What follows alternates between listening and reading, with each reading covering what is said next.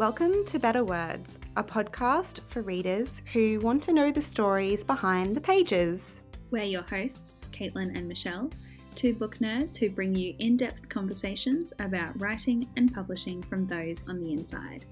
Basically, we're just here to talk about books. We're so glad you're joining us.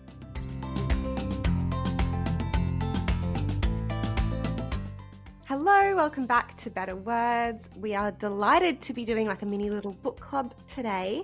But first, Caitlin, how are you? Hello, Michelle. I'm good. I am... That sounds so fake. But no, I'm feeling pretty good. Because you just got locked out of your house?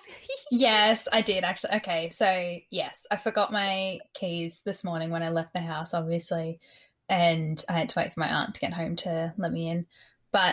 And then I walked in and I thought, my keys are going to be like right there next to the door. And they weren't.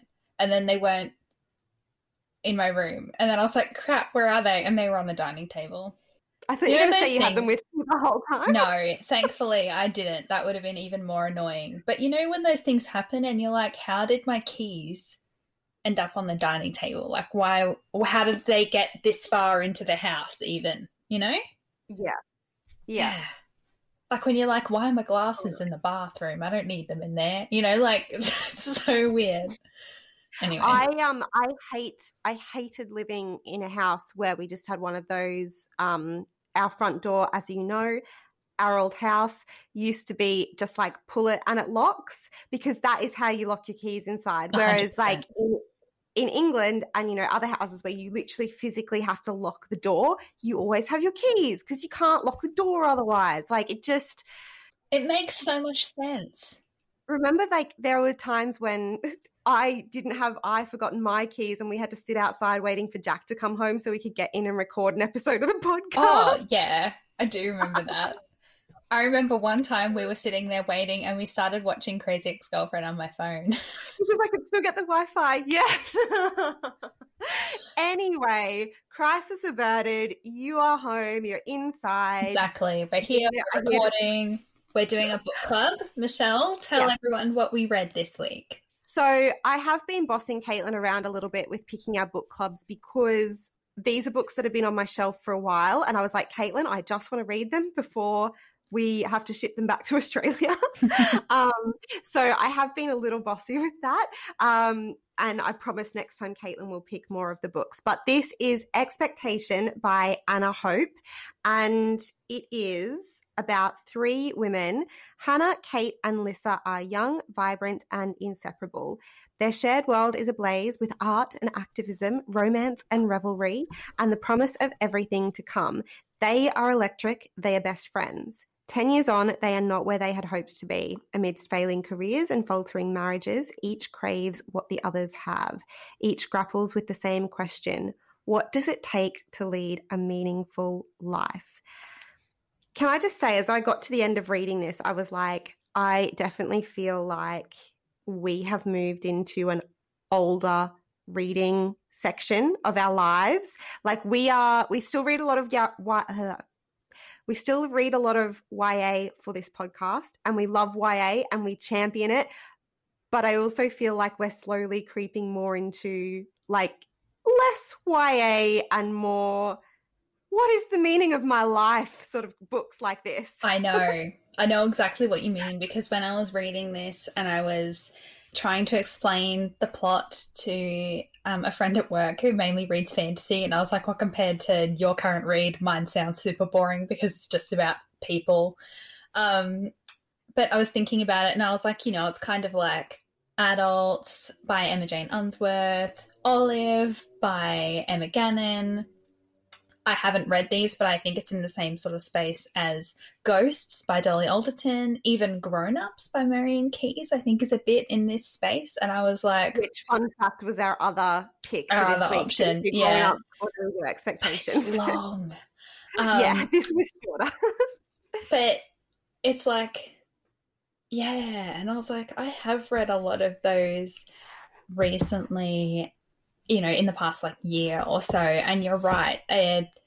2 years ago, I wouldn't read a book about three 36-year-olds who are a bit stuck in their lives, I'd be like, boring.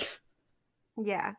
And like, I am a few years older than you, but even I, like 2 years ago, 3 years ago, wouldn't have found this book interesting. And it came recommended by another friend. And then since then, I've had 3 or 4 other close friends say, yeah, you should read it. It's really good. But yeah, definitely as I was reading it, I was like, oh my God, I am entering a different phase of my reading life where I find this really fascinating because it touches on a lot of... we still, you know, as you said, we still love all those other books that we've always loved and always will. But it's like adding this in now. Like, you don't read this when you're... I would have found this very boring a few years ago. Yeah. But now I'm like, oh my God, it hits close to home. Yeah, I don't know. And even hearing you talk about it, I think you liked it more than I did. And that doesn't often happen with our barely 2-year age gap. So, yeah. And I wonder too if it's because of where I am literally in my life right now, which, you know... About to make another move. Engaged. Yeah. I actually didn't even think of that, to be honest, because I was thinking of like the whole idea of, you know, being settled and then having everything unsettled again. Because yes, I knew we were only going to be over here for 2 years, but I didn't expect it to feel like home, and I didn't expect it to feel as settled as we have. And it's almost like because we haven't traveled as much because of lockdown, I feel really even just more there. settled. Yeah, like I feel like it's like when they joke about like on Love Island, like 3 weeks in the villa is like 3 months on the outside. I feel like, you know, it kind of is like that because you're not doing anything else. 7 months in lockdown in our lovely home is like 3 years of living in our other house. Like I feel really settled and I feel like my whole life is changing. And that feels really unsettling. And it also is that question of like, I think something that comes up in this and something that comes up in Olive is those like what could have been. And we are getting to the point now where things do start not being a possibility anymore. And I think there's a part of that, like it might even be at the start of this book where they say like, I've just opened up to it and it says they still have time to become who they are going to be. But it feels like we're getting to like that mid-20s point where certain decisions you make are like you can't necessarily go back on that. Okay, it's actually going to affect the rest of my life now. Yeah, like you must have felt a little bit like that when you moved to Sydney. Well, yeah, it was because when I moved here, you know, it was like, okay, if I move to Sydney now for this job now, I kind of feel like I'm going to end up... You're not coming back. Yeah, I'm going to live here and hopefully live here and work in this industry for the rest of my working life. So now I'm here. And I think the only other place you would move is potentially Melbourne or potentially overseas. I still think that, exactly. Yeah, like I still see you as working in that industry. I hope so. And I just think it's like when you look back on those moments and a book like this sort of makes you think, oh my God, yeah, like everyone, because it does feel so personal to us, but everyone goes through these moments in different ways. And that's why I think the beauty of having Olive was amazing. But I think the difference with Expectation is we get the perspectives and the thoughts of 3 different women, whereas in Olive, we were just in Olive's head and we knew that it was kind of the main character projecting onto her friends a bit. Like we knew what they were going through, but it was all through Olive's perspective. Exactly. So our rambling might make a bit more sense if we just say a bit about each of the 3 main characters in this novel. So the first one, Lissa, is an actress and, you know, kind of a struggling one at that. There's other references throughout the novel of her working as like doing some modeling and in a call center, kind of like bits and pieces jobs here and there. And if she's been dropped by her agent. Yeah, she's just been dropped by her agent, but she got a like a good part in a highbrow sort of fancy play. And so she's, you know, in the corset and she's like, I can do this. And then the second that plays over, she's like, oh crap, I can't do this. And like, full spoilers, by the end of the novel, she is like really ready to give it up for good and is saying that she might become a teacher instead, and is ready to make a big move for several reasons. Which we won't spoil those. We won't spoil entirely, but yeah. And then reckoning. Yeah, and then so that's Lissa, and then Hannah is some kind of executive. I forget fully. I think maybe she's a lawyer. I don't even know whether they fully go into it. She has some kind of executive, corporate-y, fancy job, and she is married to a man named Nathan, and they have been together for like a decade and married for a couple of years, and they're desperately trying to conceive and are, in the book, I think, doing their second round of IVF. And for Nathan, it's like that would be the last round of IVF, but obviously that's not how Hannah feels, so there's a lot of tension there. Yeah. And then Kate, the third friend, has just moved away from London. I don't know how far away Canterbury is. I don't really know either, because I don't really know the south. Yeah. I don't know the south. Yeah, I think, like a couple of hours out of London or something. Like it's not far, but she's not close by anymore. And she has a little baby, a little boy, 6 months-ish or something. And she has only been with her husband and the baby's father for a couple of years. So it's quite a short relationship to get married and then have a baby. So she's still feeling a bit unsure. So I think for her, she still has this lingering, like, is this the way that my life was meant to work out or not? And she's moved away from her close friends and she just feels really alone. Yeah, closer to her husband's family. Yeah, and she feels a bit like they're maybe a bit overbearing. And, I think it all happens so quickly. So I think kind of her main storyline, though it's not really said, I don't think, is, did I settle? Yeah. So yeah, and at one point he says to her, like, I'm not here to be like your option B choice, or whatever. Like, I chose to marry you not just because we were having a child. Like, I want to be with you, so I'm just not your settling option. Yeah, and so of course that's in parallel to Hannah, who's been with Nathan for years and years and years and years, and they are struggling to have children. And I think that the story that comes through, so Hannah and Kate have been friends since they were children. And I think, Kate got into Oxford and Hannah didn't. And then Kate had a mental breakdown and couldn't. And I think Hannah sort of sees, like, Kate getting the things that she maybe thinks that she deserves. So, she easily had a child, but she didn't necessarily plan it. I think she feels that it's unfair that she's done everything, she's ticked all the boxes that you're meant to tick in life, and yet she still can't have a baby. So there's this tension between them, because obviously that's all unsaid. Yeah. And I do think the beauty of this book is that there is probably within these three women, there will be parts of their personality that most people will be able to relate to something in that. Like, most of us as women will either go through this or have friends who have gone through elements of this. And I think that's the beauty of the way that this is told. So the other thing is it's told sort of partly through flashbacks and then in the present day. And the flashbacks teach us things like about their interaction. So when Hannah meets Lissa at university and, she's this very like exotic.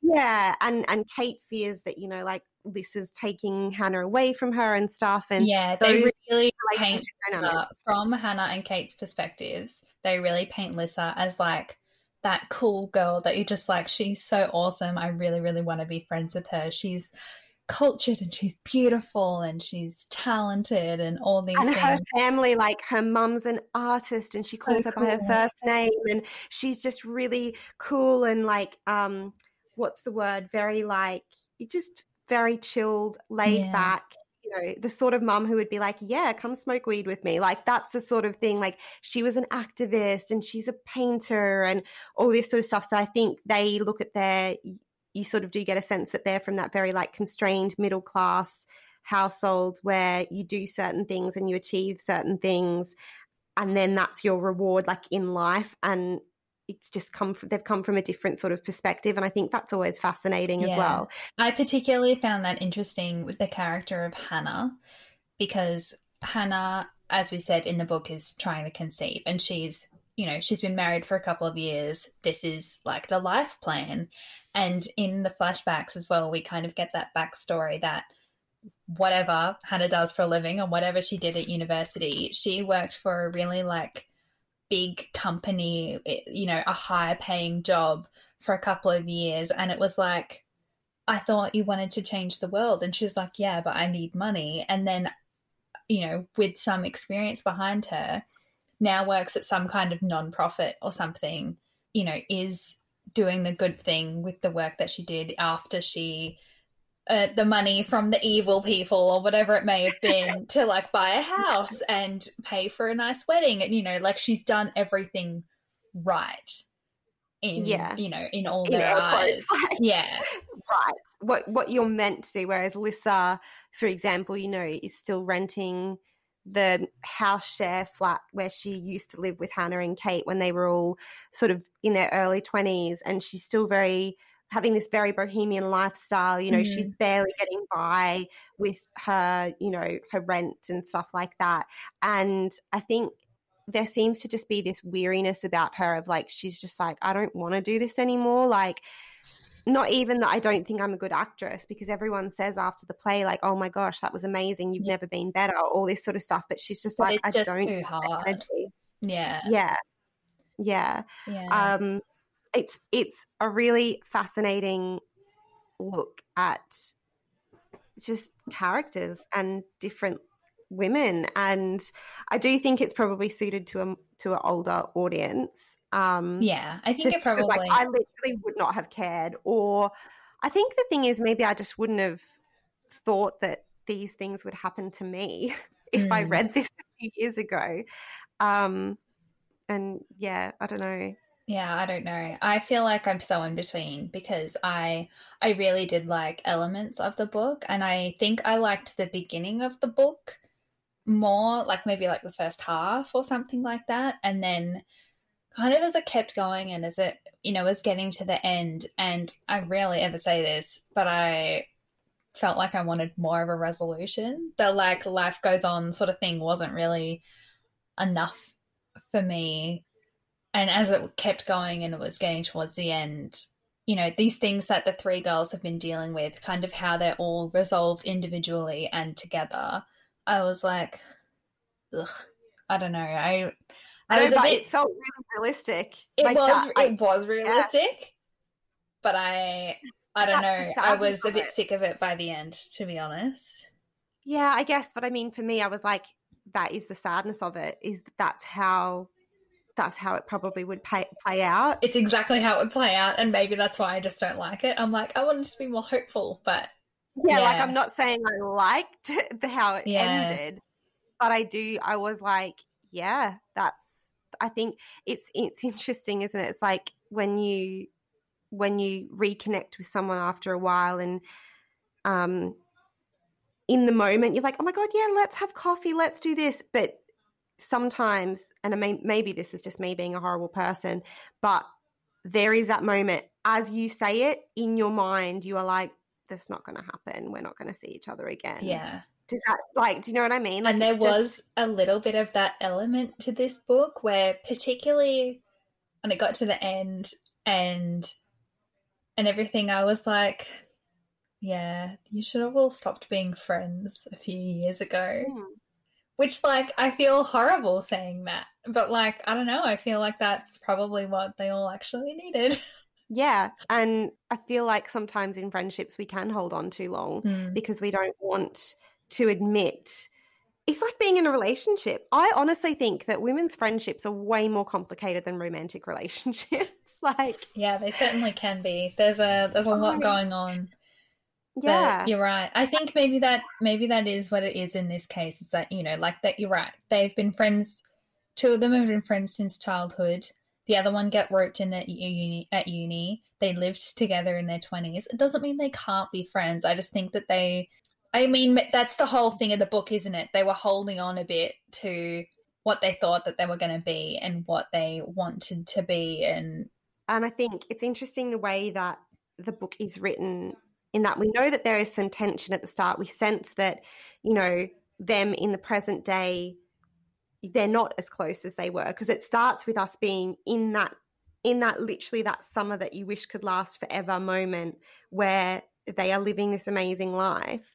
And then, yeah, there's this sense that, okay, they have drifted apart, you know, and you sort of think, oh, maybe it's because Kate's in Canterbury. But what's very clever about it is the way that those elements are eventually sort of revealed through flashbacks and stuff. So we get, you know, there was potentially an audition that someone didn't pass on a message for, and that, you know, splits open part of their relationship. Yeah, and then there's other like, you know, clashes and fights and disagreements and awkward moments and things like that we learn about as we go through the book, that you're like, oh yeah, there's been cracks here for a while. Yeah, and I just thought it was really clever the way that was slowly exposed after you had made a lot of assumptions and sort of decisions about the way that they were behaving in the present day. And then to get that, like, oh, flashback to holiday in Greece, you know, you're like, okay, now I understand this character's motivation a little bit more. And I'm not saying I liked every character. I really, actually, I don't, there's bits I really liked and disliked all of them at different points in the book. Yeah, and I think it's really well written in that sense. And I don't know about you, but I found it very easy to read. Like, I immediately felt like I was in their head. Oh, totally. You're there from the beginning. It really gets you in, and, you know, you do get to know all three of them. I like that we get all three of their perspectives on each other and on each other's lives and relationships. It's all, and it swaps quite a lot, which is really, really good. I really like that about it. Yeah, so each chapter sort of has the perspective of the three of them within that chapter, and then we get like a flashback, and then we go again to the present day, but it swaps within the present day chapter between all of them. And yeah, I really love the way this book was structured. I think Anna Hope is a beautiful writer. Yeah. And I think it's a really beautiful book. But yeah, just one that I would say is, I don't know, I guess you have to be in the right space. I think for certain times. Certain books are for certain times, and I still really enjoyed this book. It's just not every book makes your top 5 list of the year, you know? Of course. Yeah, of course. And, you know, I'd be interested, you know, if we revisited this in like 2 years, 5 years. Yeah, it would be really maybe I'll feel differently. It would be so interesting to see what we said. I know. Well, because that is something, isn't it? Is that at that where the book starts and where some of the flashbacks go back to in that time in their 20s. It says they're 24. That's where we are now. I'm 24. Like that's where we are. Yeah. I know. So maybe we should read this book again in 10 years, Michelle. See what we think. Oh, I'm definitely keeping it. It's one of the ones that I'm shipping back to Australia. I thought it was amazing. And I wouldn't recommend it to everyone because I do think you have to be in the right frame, but I think it's a really beautiful book, and I am interested to go back and read it again in the future and see how I feel about it. But it definitely is very evocative, even if you're not in that space at the moment. It just, it's really evocative and kind of melancholy as well. Yeah, it's very steady, which I know sounds a bit odd, but it really goes on, and nothing, you know, it's just day to day. This happens, then this happens, then this happens. And I know that I'm probably making it sound boring, but it's good in that way because it's just like something will happen and then something else will happen. And it's, you know, the book isn't leading up to like their big, you know, fight or anything. It's like a lot of little things. And it really is just like a slice of life in that way. Actually, it reminds me a bit of Queenie and the feeling I got reading Queenie as well by Candice Carty-Williams. So I think that's a similar title as well, even though the issues are slightly different. But it's that feeling of like it sort of left me a bit unsettled, but I really admired it. Yeah.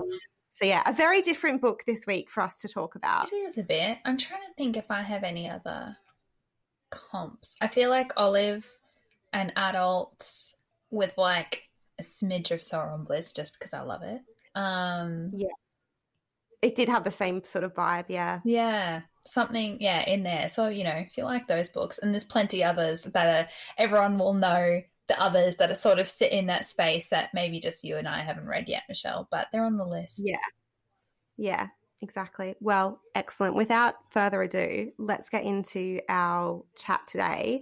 I'm glad we didn't do another. This is an amazing feminist book because that's what our interview is all about. Yeah.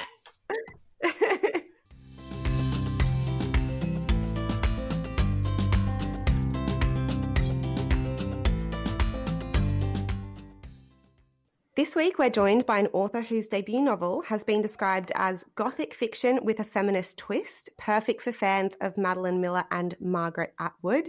Our guest worked as a teacher for 8 years, teaching classics in the UK and English language and literature in Paris. She left teaching to write, and we're so delighted today to be talking about her first novel, Madam. Welcome, Phoebe Wynne Better Words. Hi, thank you so much for having me. It is absolutely lovely. Now, you're actually joining us from France at the moment. Yes, I am. Yes, yeah. Hopefully you'll be able to come back to the UK and see the book on shelves soon. Yes, I'm really hoping that in May I can come back. It comes out on the 13th of May, and I really hope by then I'll be able to, at least some point after then, go into my local Waterstones and pick it up. Hopefully. I hope so too, because that is such a rite of passage, I think, for all authors. Everyone wants to go to their local and see it on the shelf. So that's it. And I feel really lucky that the pandemic's been really hard on the industry, hasn't it? And I just feel so lucky that I haven't been too affected by it, and I'm just so grateful to be published at all. So to see it in a bookshop would be incredible. Yeah. So it is a very striking book. Hopefully people will recognise it when they go into the bookshop. It's got a really bright red cover and it looks incredible. I was absolutely enthralled by the story, and I felt like this really underlying tension, like my muscles just tensing up as I read it, and it just sort of builds this momentum throughout. But can you describe the book to our listeners, please? So for me, Madam it's about a young teacher, and she takes on a new job at a very prestigious boarding school, all-girls boarding school in Scotland. It's very well known, but when she gets there, she realises that something's up. And within that, it becomes clear that there's sort of like an overbearing enemy within the school. I don't want to spoil, but she has to overcome that enemy. And she sort of recruits the girls to help her do that, to bring about its defeat. That's how I see it. It's so incredible and incredibly feminist. Absolutely love it. Yeah, brilliant. Girls fighting back. Yes. Yeah. So is there anything in particular that inspired the novel?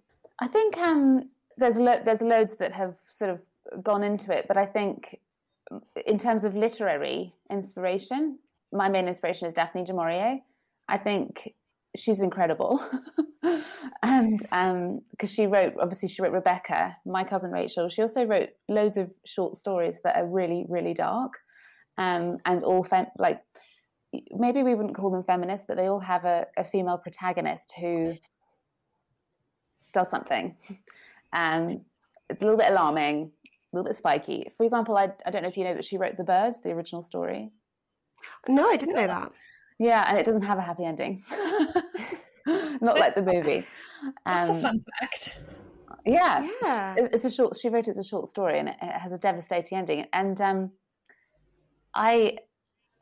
what I particularly love about her is that she's melodramatic and sensational. And I actually taught Rebecca when I was in Paris, and I was so inspired by the kids' reaction to it. And they were young, these are like 14, 15-year-olds, and they were she's so good at tension, and they were enthralled. And these are foreign children learning English.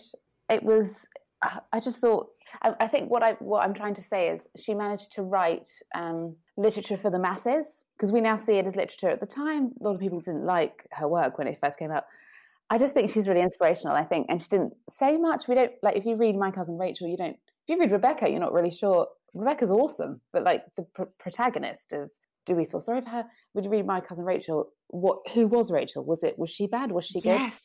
It's so unsettling that you never Yeah. have that resolution, and at the end you're sort of questioning yourself, really, and you're like, I don't know. The narrator, you're like, do I hate this guy? Who is he? And then I really recommend if you read some of her short stories. And she was definitely my main inspiration, but I have so many, you know, like one of my favorite writers is Charlotte Bronte. I love Jane Eyre, and that's a very gothic novel. And I suppose another inspiration is Greek tragedy.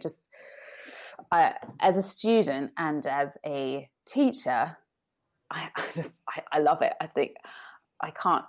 It's so compelling. It's always about human nature and the problems and struggle, and it's so compelling. And when I used to teach Oedipus the King, for example, it's such a great play. In fact, I put it in Madam, or I've mentioned it at least. And I think one of my students, I think she was studying Othello at the same time, and we were comparing the two, and it was a lot of fun because Shakespeare's wonderful. I love Shakespeare, but he loved Greek tragedy too, and he borrowed a lot.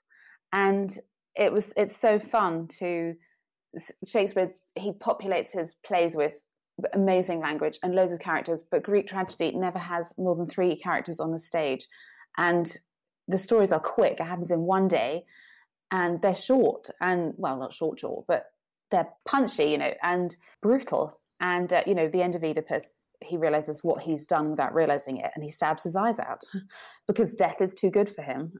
He thinks death is peaceful and he doesn't deserve it. So do you know what I mean? So that really is, I'm not sure what that says about me, but I find those stories really compelling. Like they're nothing if not compelling. So yeah, and there's a reason why, you know, hundreds of years later we're still using that sort of framework for a lot of storytelling. It's incredible. Exactly. I totally agree, and I think there's a reason Shakespeare regurgitated them in his tragedies, and I think and added his own colour. We keep doing that. You know, you could argue that I love the Marvel universe, and you could argue that they are, you know, recreation of Greek gods and goddesses, all, you know, obviously not, but in different versions. You know, of I think that the Greeks had a lot of fun with that. Heroes and villains, it all kind of comes down to that, doesn't it? Exactly, and yeah, exactly, heroes and the Trojan War and things like that. And I think they were really good, the Greeks, at looking at raw human nature and why we behave and what you know, who we are, and philosophy. And nowadays, I'm not sure we've complicated things. I don't really know.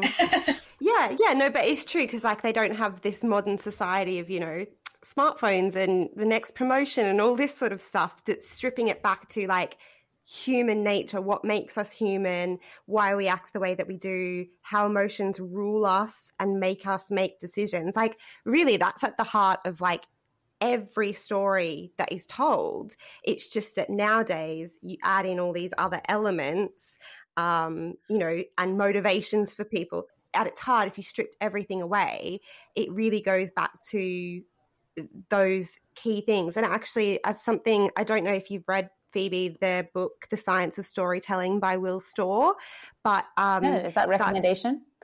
Yes, definitely. So what he does is like looks at neuroscience and basically examines why we as humans are so drawn to story, and then how you can it is aimed at writers to write a better story based on, you know, the idea of the fatal flaw and the sort of the crack in the fatal flaw that is the spark of the story, that person's challenged so much in their view of the world.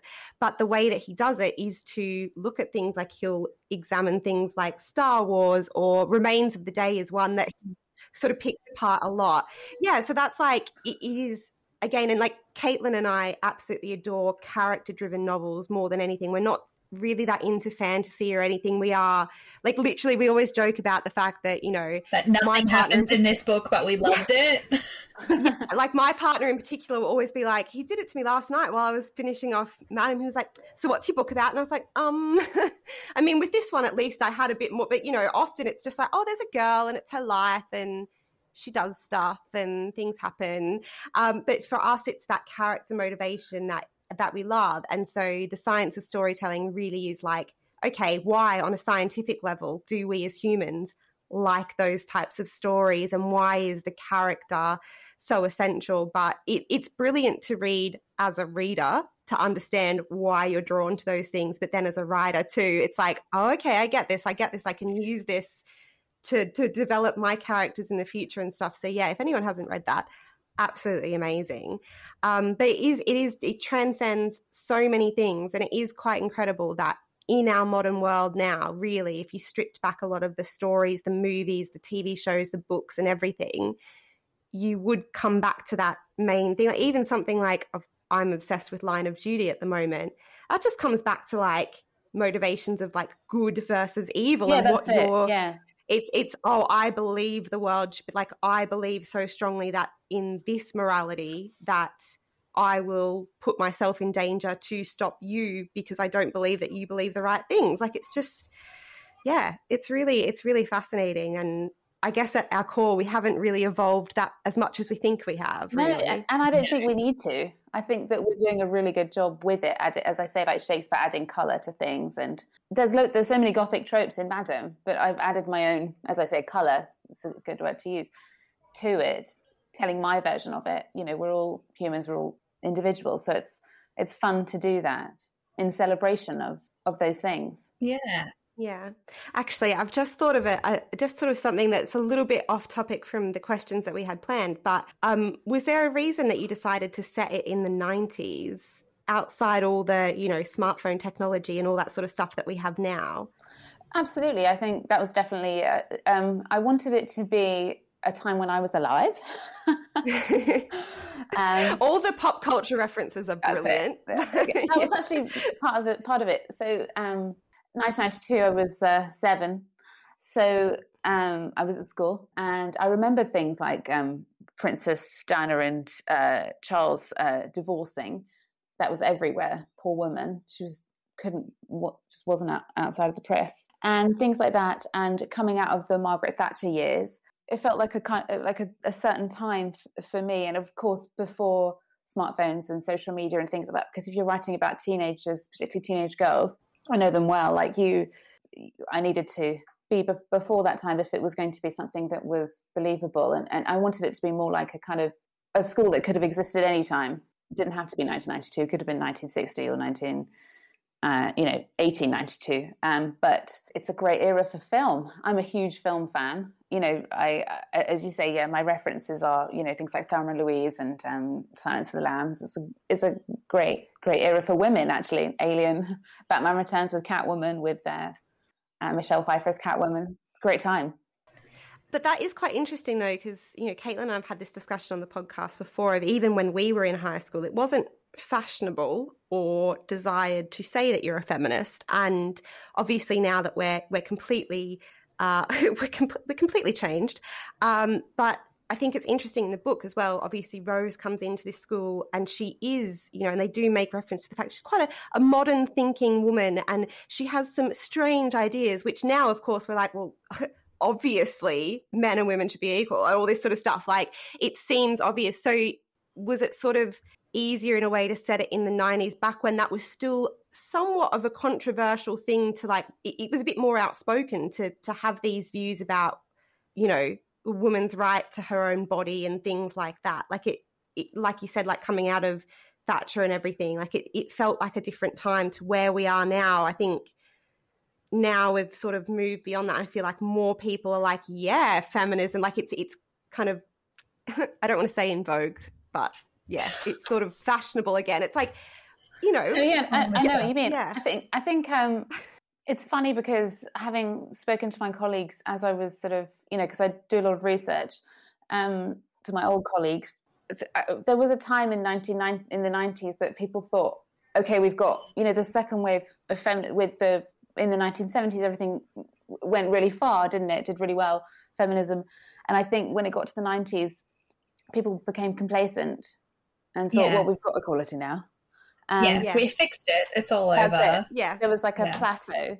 And then now there's a kind of reawakening. Perhaps you could say the Me Too movement. I think the reawakening is a better way to describe it. I'm sure I've heard someone refer to this sort of time as the third wave now.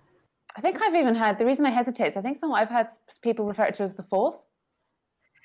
Oh, maybe. I think there was a little third wave. I need to do my research. I think there was none of us are feminist I'm not sure scholars. where the waves are defined. Not a scholar. Definitely done my research, but I love that. I'm like way back with the suffragettes. I think they're incredible. But yeah. I think there was a third. I'm not sure. We can email each other after this. Yeah, but there definitely feels like a collective like lifting again of this. You know, like I said, even when Caitlin and I were in our later years of high school, it still was very much like, oh, I wouldn't say I'm a feminist. Like, oh no, that's not cool to be a feminist or anything. And whereas nowadays it feels like teenage girls are just so far ahead of where we were when we were dorky teenagers. Oh, 100%.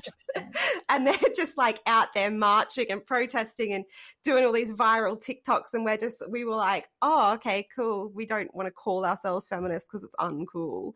So yeah, it just does feels different now. Yeah, no, I understand that. I think there's still work to be done, though, isn't there? I think, of course, yeah, absolutely. But it is, I think you're right about the 90s being a bit of an interesting time to set the book with that sort of, oh, everyone else going, no, it's fine. We've fixed it. Also, it's just a great time for pop culture references to put everything in you can. Movies, music, Princess Di, all of it. I was also interested in, I love that problem of when you go somewhere and you enter into a world and you think that you know something and then everybody else is saying something different. Because she has been educated by her mother in that way, and she's quite bright. I'm talking about Rose, and she's bright and she's academic, and then she enters this world that she thinks that she can be part of, and then it just doesn't work because you could argue they're not as advanced as her, but then she doesn't know that. Because I'm really interested in that for Rose, because I do feel like, I don't know if you agree with me, but I do. This is not my saying. I've heard this that men are taught to be somebody, whereas women are taught to find somebody. And I think what she knows best is academia, and she's been taught, to find something, attach herself to something to create value, whether it's a husband or, and I think we all are without realizing it. And I think she attaches herself to an institution. She thinks it's safe, and it's not. And when institutions are rotten, then you have to, which is what happens in the novels, you have to rescue yourself from that. And I was really interested in that for her. And I think it works. It works in the 90s because, for example, I'm not sure how old you guys are, but I think you're much younger than me. But when I was growing up, Bridget Jones was somebody that we laughed at. And we were like, don't become like Bridget Jones. Sadly we because still. She was like sad and desperate. That's it, and like I mean, I was born in '94, so we're like younger than you, but like also we were still doing that when we were at school. That's really interesting, isn't it? So it must have came out when I was about 15 or something, maybe in 2000, and there was very much that mentality where it was like, don't be like her. Oh my God, she's 33 and she's a young man. Single. Oh, the horror! Single. And then now in 2021, you think, God, she's got a great job. She's got a really nice flat. She's got nice friends. Yeah, I know, she's killing it. She's sexually healthy, exactly. And she's not even that fat. No, exactly. She looks great.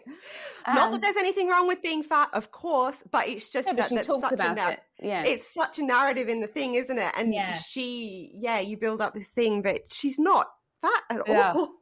And I think, and her wish to find someone, that's what Bridget Jones is about. And I think that narrative is fed into us, And I had a really lovely book blogger write me a message on Instagram, and she was like, oh, I enjoyed your book so much. It reminded me of my girls' boarding school, except, I don't want to spoil, but I was like, apart from what was really going on, she said it reminded me of my school apart from that. And I said, yeah, but, that's a lovely thing to say. I said, but, if you look at it metaphorically, maybe we all were being trained for those things, because I think in some ways that we were. Yeah, you kind of still are being trained in that because, like, I know you think about it and we do it to ourselves anyway because, when you think about your own high school experience in comparison to books like Madam and other things like that, and you think, yeah, but I voluntarily took home economics for like all 5 years of high school. And so like now I know how to cook and sew, and I'm like, wouldn't that be a good life? Like this is, we just all, we do it to ourselves still. Subconsciously. Even if you don't think it's as obvious. You know, because it's actually ingrained in society. I don't know if you ladies have read Mary Beard, Women in Power. Yes, obviously I have. A massive classicist fan, so I love Mary Beard. She's a very famous classicist in the UK. She makes really good documentary. She's a professor at Cambridge, but she makes BBC documentaries. She's great, and she does a podcast, she does a TV. She's doing really well, isn't she, Mary Beard? She's wonderful. She just had a TV series not long ago, didn't she? So. It was airing on BBC. Yeah, and she's just a great thinker. Obviously, she's a brilliant woman, and she had published 2 lectures that she did. And it was around the Me Too movement. She just published it in a very slim volume. It's called Women in Power. It's beautiful. It's a great read. Yeah, and her point was that, sorry to make that noise.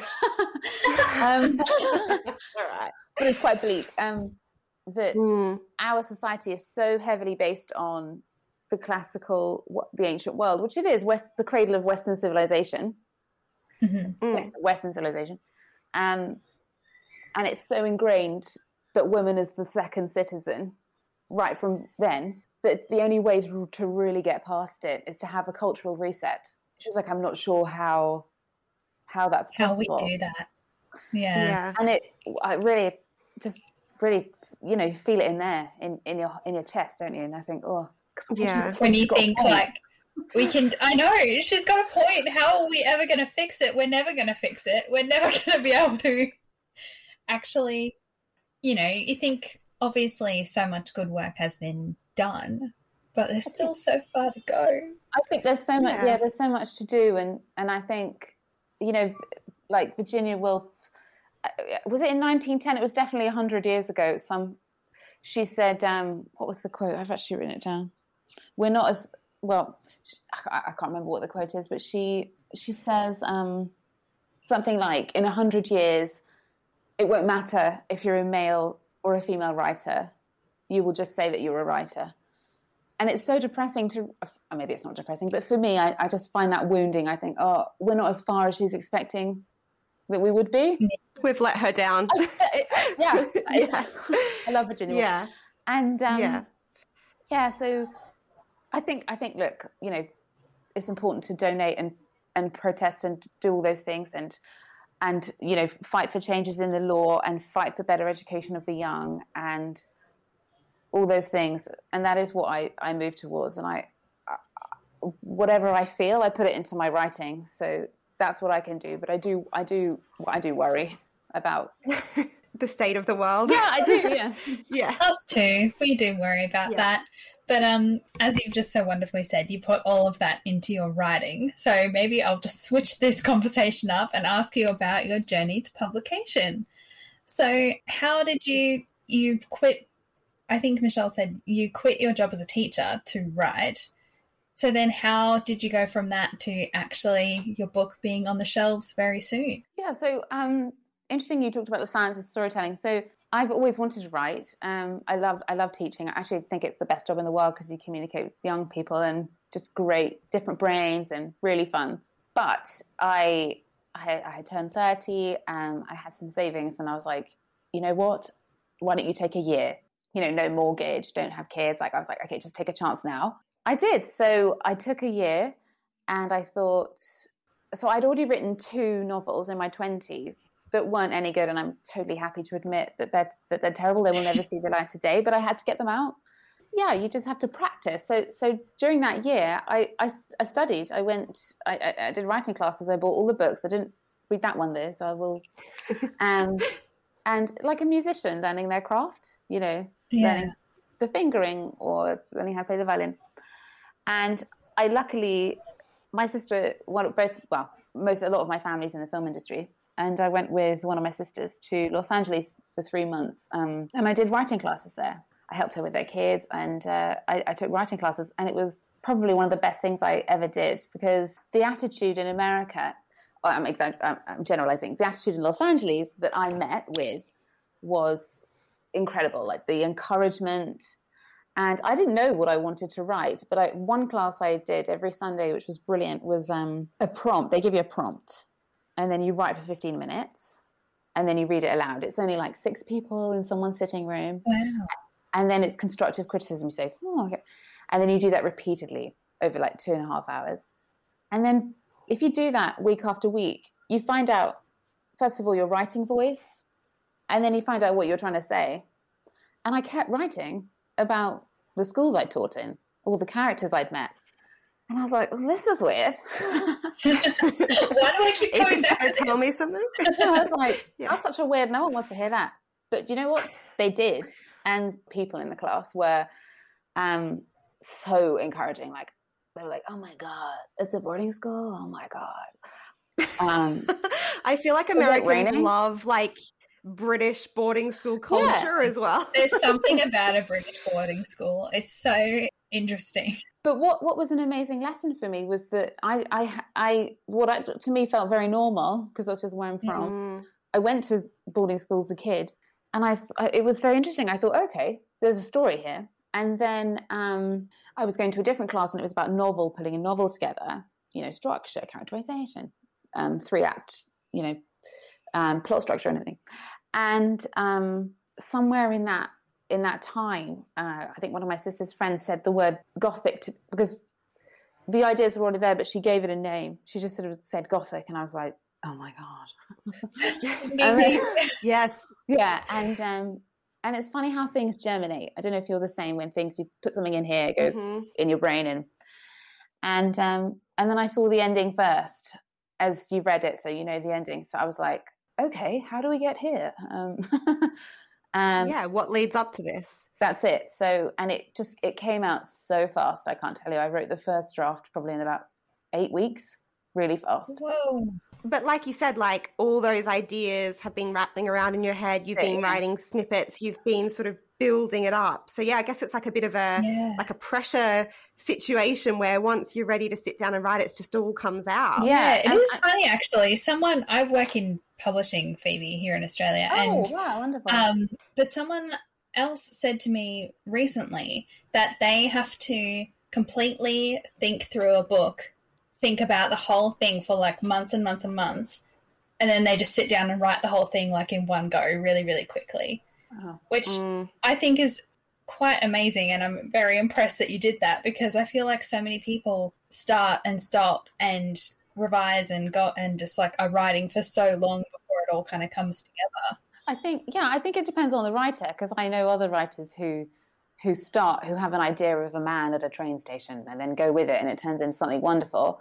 But for me, if I'm honest with you, I think my thoughts are wild. So, for example, when I used to write really, really bad poetry, like at school and university, I gave myself the sonnet form, because my ideas are like, I would write like 50 lines of poetry if I could. But then I was like, nope, discipline. And it's better if I give myself 14 lines, 10 syllables. And I think with that, within the 3-act structure, I'm like, okay, this needs to have midpoint, inciting incident. I need that. Otherwise I'll write pages and pages and pages. For example, I did write loads and loads of lessons for Madden that I had to cut out, because I'm like, nobody cares this much. But you have the curriculum planned out, so if we ever want that, yeah. But I mean, when I say I wrote that first draft really fast, I then, obviously my second draft took me much longer, because I took real care and time with that one. And sorry, I haven't finished answering the question, have I?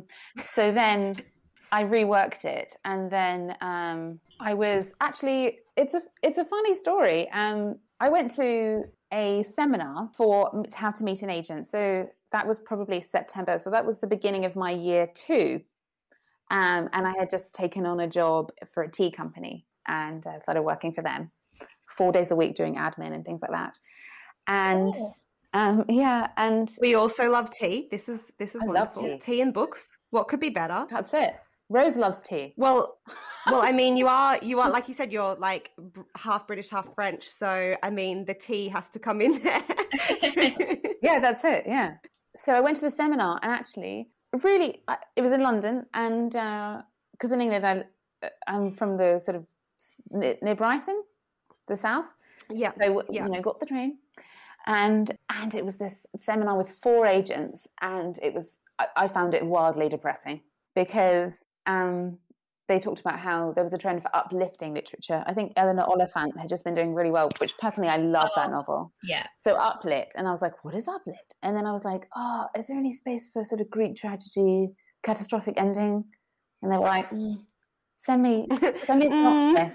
And I was like, Everyone dies the end. That's not the end of the book. I'm just kidding. But yeah, but not like a finding herself and like having fun and and I love those books. I need those books, but that's unfortunately not what I write. So I went back and I was actually quite deflated, and I thought, what am I going to do with this monster that I've written? And my sister, same sister, she's a lot older than me, she was like, for God's sake, make a list of your favorite agents, make a list of 5 and send it just to them and see how it goes. So I had my little list. I made my little list, and I wasn't brave enough to send it really yet, but I saw a tweet, my agent Nell Andrew, and she had put a tweet saying, looking for female-led, female-driven, dark narrative. And I was like, and I wrote to her straight away, and I was like, I've got this, I've been sitting on this, have a look. And straight away she was like, within I think 24 hours, she was like, send me the whole thing. And then that's amazing. Yeah, within a few days she was like, are you free next Tuesday or something? I was over the moon because I don't know if you remember me saying I had written 2 really bad novels in my 20s. I had sent them to sort of 30 agents each and been either ignored or flatly rejected, of course. So to get a positive from my first attempt, the first try, it was meant to be. That's it. Yeah, I really feel that way about Nell. I think she's incredible. Yeah, she's an incredible agent, and she just grabbed it with both hands. She was really excited, and then we had I had a rewrite with her notes, and then we sent it out about several months later because it took me a while to do the rewrite because I was working again. Then she sent it out, and then I was really lucky, got the American deal and the UK deal soon after. And I've got it's 2 books, so I've got the same editors, and they're brilliant, amazing women. I'm so lucky. I've got these 3 women, Nell, and then Emma and Sarah. Emma Capron at Quercus, and Sarah Canton at St. Martin's Press of Macmillan in America, in New York, and they're just incredible. And what's amazing is, so obviously with the writing classes, I'm a huge fan of feedback. Huge, right? It's so hard to begin with. You're like, oh, how dare you criticize my work? But then it gets easier, and you start to listen, and it's helpful. What is incredible to me is their notes, for edit, they make it better. Of course they do. And it's even though it's my story, it's my words, my choices, the way that I'm just so in awe of them. I think, I just think it's incredible. Editors and publishers are very special people, in my opinion. They really are. Yeah. And even the marketing department of both publishing houses, they've been incredible. I'm just astounded because I'm from academia, and as I was saying, when I was in Los Angeles, I was, for the first time in my life, surrounded by creatives, actors and screenwriters, and because my sister's husband is also in the industry, and my nephew is an actor, and it was really interesting and really wonderful to use those different, and then I'm interesting to them because I've come from a different world too. So it was a really fun cycle, and again with the publishing industry, I really enjoy that too. I think everyone's brilliant, but I do feel so fortunate that it happened like quite electrically for me, like with Nell and then with the deals. That is really, we hear so many of these stories, obviously, on this podcast because we love asking that question. But that is a really fun one, that it was just everyone wants Uplit, and then all of a sudden it's like one person is like, I want a dark story, and you're like, me! Yeah, that's it. And it all worked. And I think the classics aspect has been really interesting too. I think I've noticed people pick up on that as well. They love dark academia and the classic stuff. I think, but there's been a wave of, since the Me Too movement, there's been a wave of all these great novels that are leaning towards the feminist kind of, for me, I feel like Madam has a feminist punch. And yeah, hopefully I can ride that wave. I like that term, books with a feminist punch. I Yeah. think that might be our favourite genre, Michelle. Yes, that is our favourite genre of film, TV, and of course books. Yeah, always. Me too.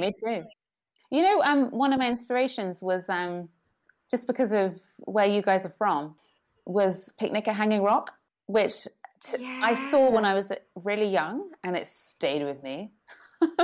Yeah. Yeah. The white dresses and the kind of going into the rock and the music. It's like really, it's really strong imagery, isn't it? Like you just picture it every time someone says that. And I picture it because I've driven past it a few times. Because it's like, I think it's between Sydney and Canberra. It's so interesting that you say that though, because we chatted to an Australian author, Leanne Hall, a few weeks ago, and her book, in that the girls are at school, one of their classmates has been abducted, presumably murdered, and the school decide to take Picnic at Hanging Rock off the reading list. But one of the girls, because of that, finds it in the library, wants to read it, and is more. reading it and making these parallels between, and she's sort of in parts of the book, she's like looking around at her friends and thinking like, I'm imagining them as the girls getting ready to go on this picnic, and, you know, it's so interesting that book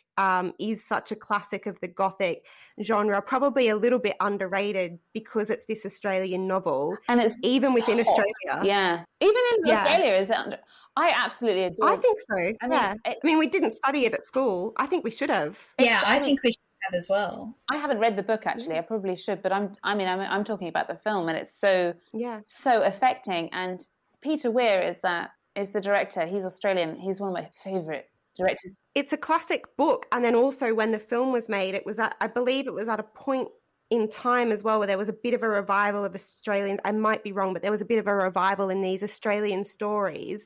And it might have been around the same time that they did like Man from Snowy River. And I mean, I could be completely wrong here, and I should probably look it up. But My Brilliant Career as well is another feminist novel, very Australian feminist novel, which I didn't read until university. And it's, as much as I think, it's great that we studied Pride and Prejudice at school, it is a bit of a shame that we as Australian students weren't studying these classics of Australian literature. Yeah, that's colonialism though, isn't it? Bastards. Yeah. Exactly. But also this does lead into, you know, we wanted to ask about this, discuss classics, because I didn't do many classics and everything at school, and, you know, we said to you before that it's not really a big focus here. But Michelle, did you do Pride and Prejudice at school? That was the book that we studied in grade 12 English. Okay, because I never did anything like that. I did a couple of Shakespeare. We did Hamlet in year 12, but our focus and the curriculum at my high school, at least, was Australian books. But it was like The Book Thief. Classics-wise, I did Hamlet, Brave New World, and Frankenstein, and those are the only ones I can ever remember studying at school.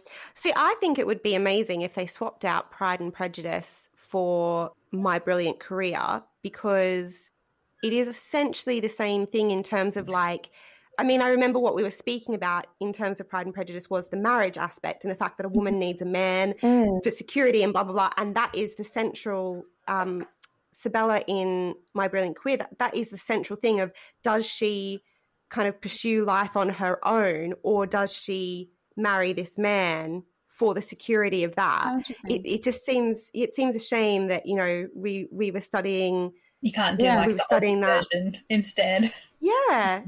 And it wasn't until I was in university that I read that and was like, oh, it's like kind of the same thing, but in the bush in Australia on a farm instead. Like, anyway, sorry, off topic there. No, that's really interesting, because I don't know if you've read Mad Woman in the Attic. It's like a huge tome, but it's brilliant. It's two women, and it's a commentary on loads of classic novels. Wow, okay. And cool.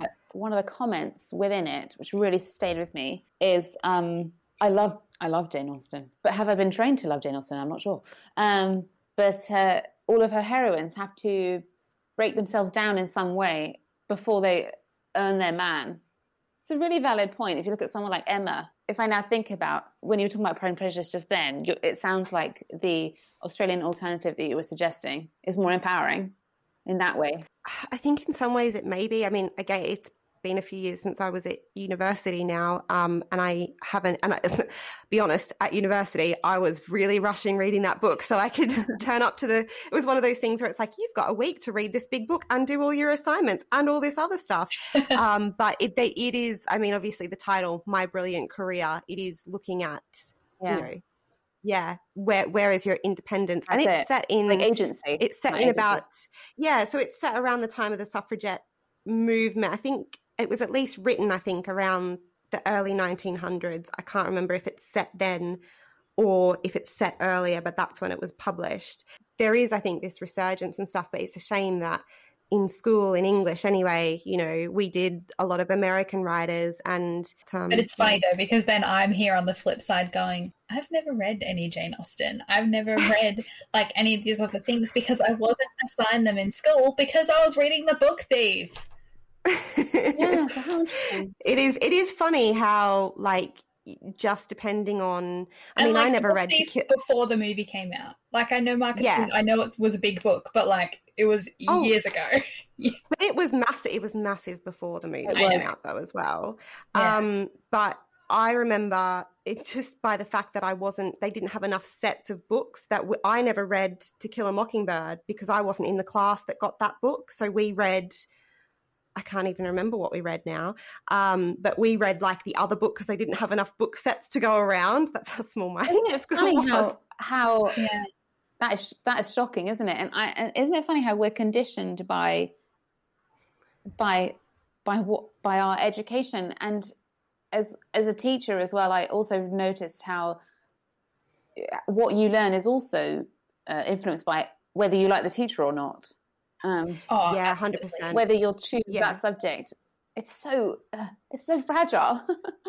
It is, and that has such an effect on your career prospects in some cases. Because like Absolutely. I would totally say that my love of writing comes from the amazing English teachers I had, especially like my high school English teacher was so incredible.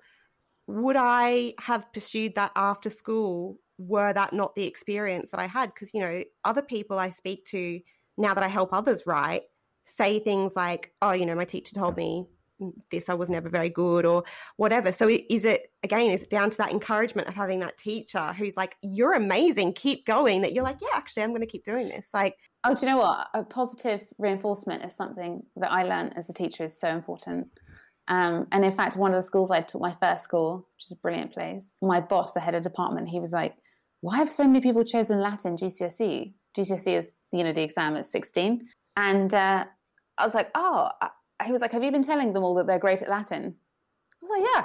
I was like, Latin's really hard. Of course they're all great at it. Yeah, the fact that they can do it is amazing. Latin is incredibly hard. Yeah. But no, I wanted to say that, funnily enough, which totally chimes into what you're saying, at my school, when we were choosing our university, what we were going to do next, our subjects, because I love books so much. I was torn between English literature and classics, but my English teacher, there were a couple of kids that were super, super bright, knew all the words and laughed at all the right points in Shakespeare, and I was always slightly trailing behind. And my English teacher said to me, you might love English, Phoebe, but it doesn't love you back. I've never... Oh my goodness. It's funny, isn't it? I've never forgotten that. And as a 17-year-old, I'm 35, so I haven't forgotten it. But as a 17-year-old, then to go to my classics classroom where I was good at Latin, mathematically, it made a lot of sense to me. I loved the stories because it's not just Latin you study ancient history, philosophy, bit of art. If you're studying the Aeneid, you also learn about Dido and Aeneas, and then you look at the mosaics of Dido and Aeneas. You might watch the Purcell opera that's based on Dido and Aeneas. Do you see what I mean? It's a world. Yeah. And there, I was like, well, this is my obvious choice then.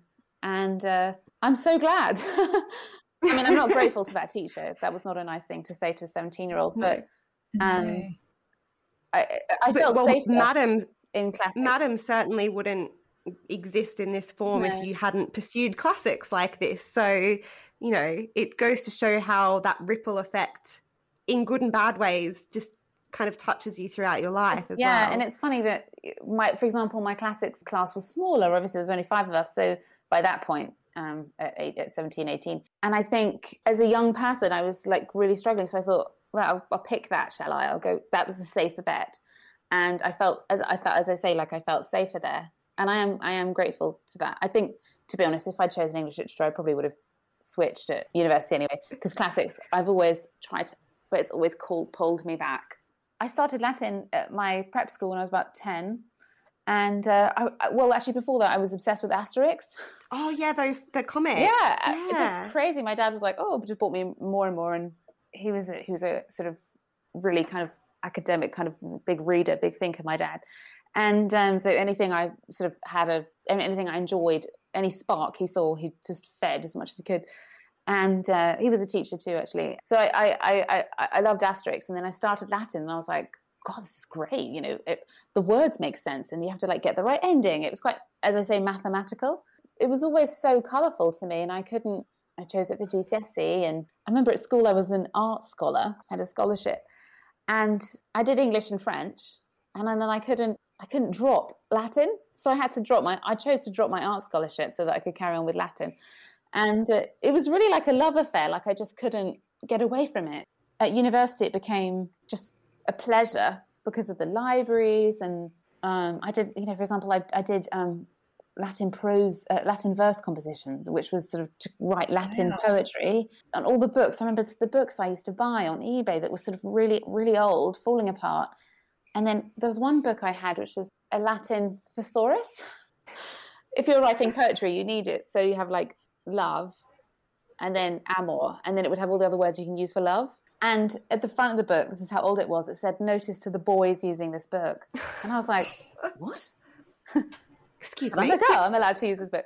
I mean, that was like from, I don't know, Dickensian times. So, but no, I loved it so much. That's crazy. But I have to say, my real love for it, I think the real moments for me were in teaching, was in sharing it. Because there's one thing to sit and study on your own with your brain, maybe with a friend, but then to actually share it and be like, oh my God, let's go to Pompeii, you know, and let's go and see this Greek play. It's so great. It's so, I keep using the word colourful, but it's so multi-textured and fascinating. And it feels very, which I've had a lot of people say that to me in my teaching years, it feels very alive to me. And it's fun to share that with students. For example, I have a great teacher friend, and she wanted to teach the Iliad, but every time she read it aloud, she was like, I can't get past this language. But I was like, no, you have to read it aloud. You have to perform it a little bit, because it feels familiar to me, because I've been living and breathing it for so long, maybe. I don't actually really know what it is, but classics just feels so significant and yet accessible if you know what you're looking for. Yeah, I love the way you describe it as like a whole world as well. Like I never thought of Latin, I guess I just saw it as a language, not this whole world. I can see why you're so in love with it. Yes, it's so great. It was fun. I used to do a thing where I'd be like, on the weekend, look see if you can find, I was like, classics is everywhere. And people would watch a movie and they'd be like, oh, they used a reference to a Greek goddess, or, you know, I saw an inscription on a building in the city. Or I just think the influence of it is everywhere.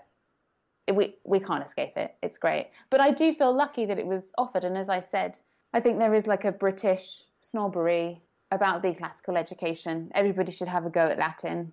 You know, my peers, we all had access to it young. And then obviously then they filter out as you get to exam years. You only really pick it if you want to do it. So the classes end up being small. It's wonderful. But I do notice, you know, there's programs.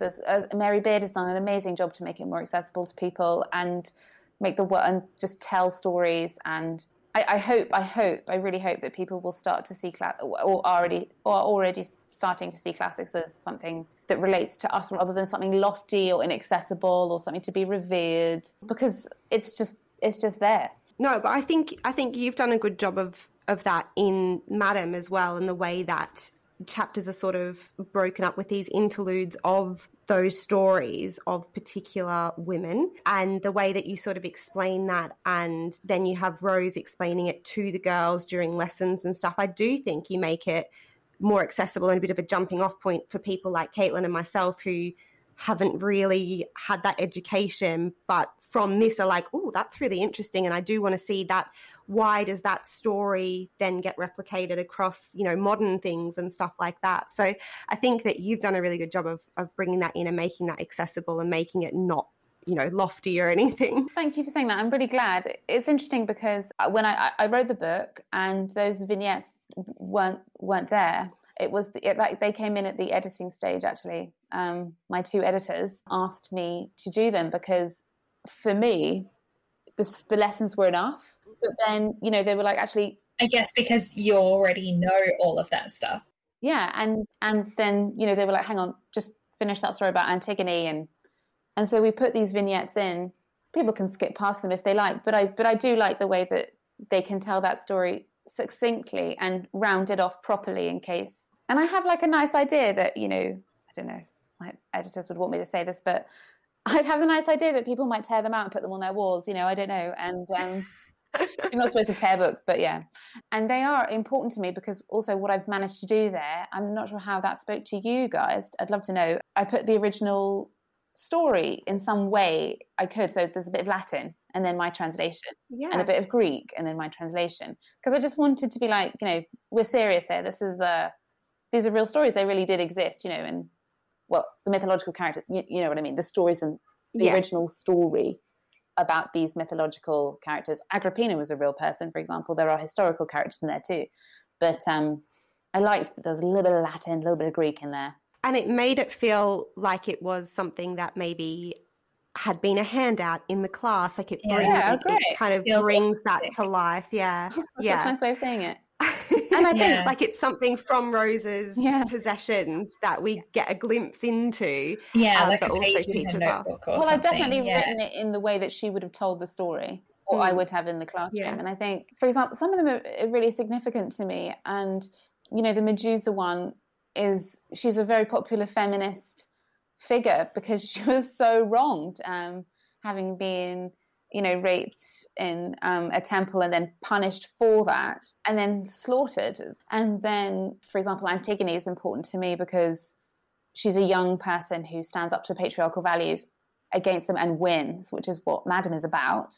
So she's like an illusion to the girls. And then Daphne, who doesn't want to be married or taken by Apollo, chooses to become a tree, or asks her father to help her and he turns her into a tree, and yet she's still in some way ravished by Apollo. That is another sort of allusion to the students in the, I don't think that's a spoiler. So, and I was really interested in all of that. That's how I chose those women. So let's end on the dedication of the novel.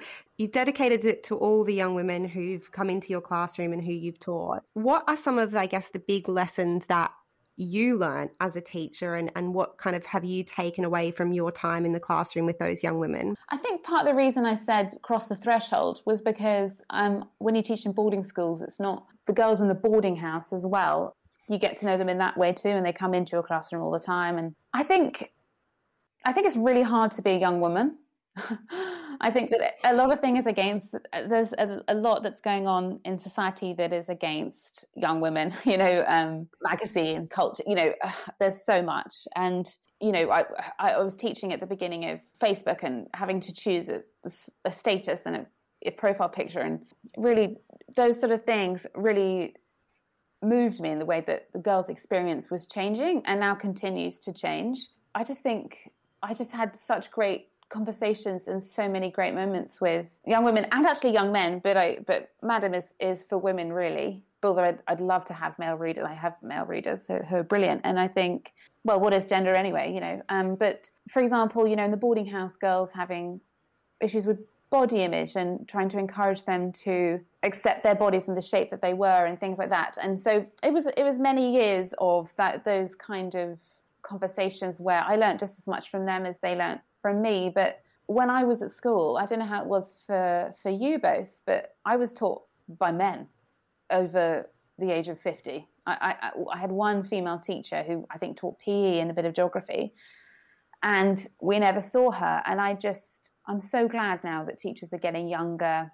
I wish I'd been taught by somebody like myself or somebody like my peers, because things would have been different.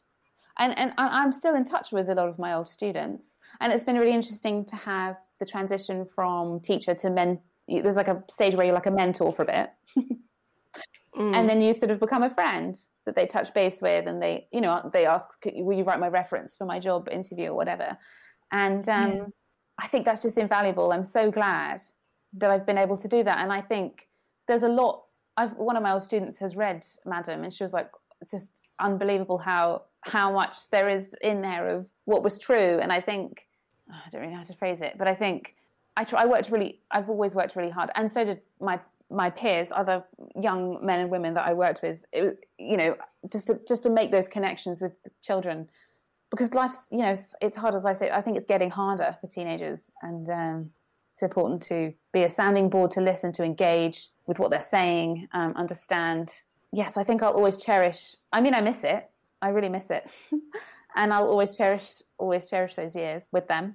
Yeah, that's amazing. And you're right. I think it is so much harder. It's just getting harder and harder to be a teenager and to be a teenage girl. But with that, I think it's getting harder to be a teacher, to be a teacher, work in schools, be in positions like that where you're working with young people. I think that's just getting harder and harder. Yeah, I agree. And I think, we're still subject, as we said earlier, we're still subject to the male gaze. And I think, didn't Gloria Steinem say, we have to raise our sons like daughters? And we don't do that yet. Like, I have loads of amazing nephews. I have one niece. And even then, I try and talk to, I'm a pesky auntie feminist. And, I try not to be preachy or anything. But even then I can see them, some of the things they say they've adopted, not their mother's or their father's prejudices, my sisters or my brother. They have, it's cool. The world around them. Yeah. The world, and it's scary. It's amazing what kids pick up from what their friends say, from what they're hearing their friends' parents and teachers and everything. Yeah, it just incredible. Comes from 100,000 different directions. In TV, because I think people are getting so much more expressive now, aren't they? And there's all these platforms where people can say great things, but also there's a lot of readily available hate around at the moment that wasn't there when I was growing up, Yeah, well, I certainly like being on the receiving end of great teachers. I definitely feel like I had the benefit of teachers who really, really made the effort. For me anyway, I'm such a nerd. That environment and the environment they created is the reason that I love school so much. And school to me felt like a safe space because of that. Yeah, that's amazing. So it's I do think a good teacher like that does make all the difference. And it's so good to hear that it's a shame that you didn't necessarily have that, but then change that for others. Exactly. And I think when you feel the lack of something, you work a little bit harder so that other people can have it. And that's really true. And because having felt the lack of it, you don't want them to feel that way. That's definitely true. Oh, well, that's a nice note to end it on. Yeah. Thank you so much for joining us today. It's a pleasure. It's been really great. Thank you so much for having me. Can you just let us know where people can find you online so they can follow you? Oh, yeah, absolutely. So I'm on Instagram as Phoebe Wynne Writes, but nobody can ever spell my name. So it's PhoebeWynne and then Writes. And then on Twitter, I'm just Phoebe Wynne. Excellent. And the book will be out in hardback very soon. Thank you for joining us, Phoebe. We had so much fun chatting to you. Thank you for listening to Better Words. You can chat to us on Instagram at BetterWordsPod. And follow me, Michelle, at Unfinished Bookshelf. And me, Caitlin, at Just a Bookish Babe. If you liked this episode, please share it with a book-loving friend and leave a rating or review.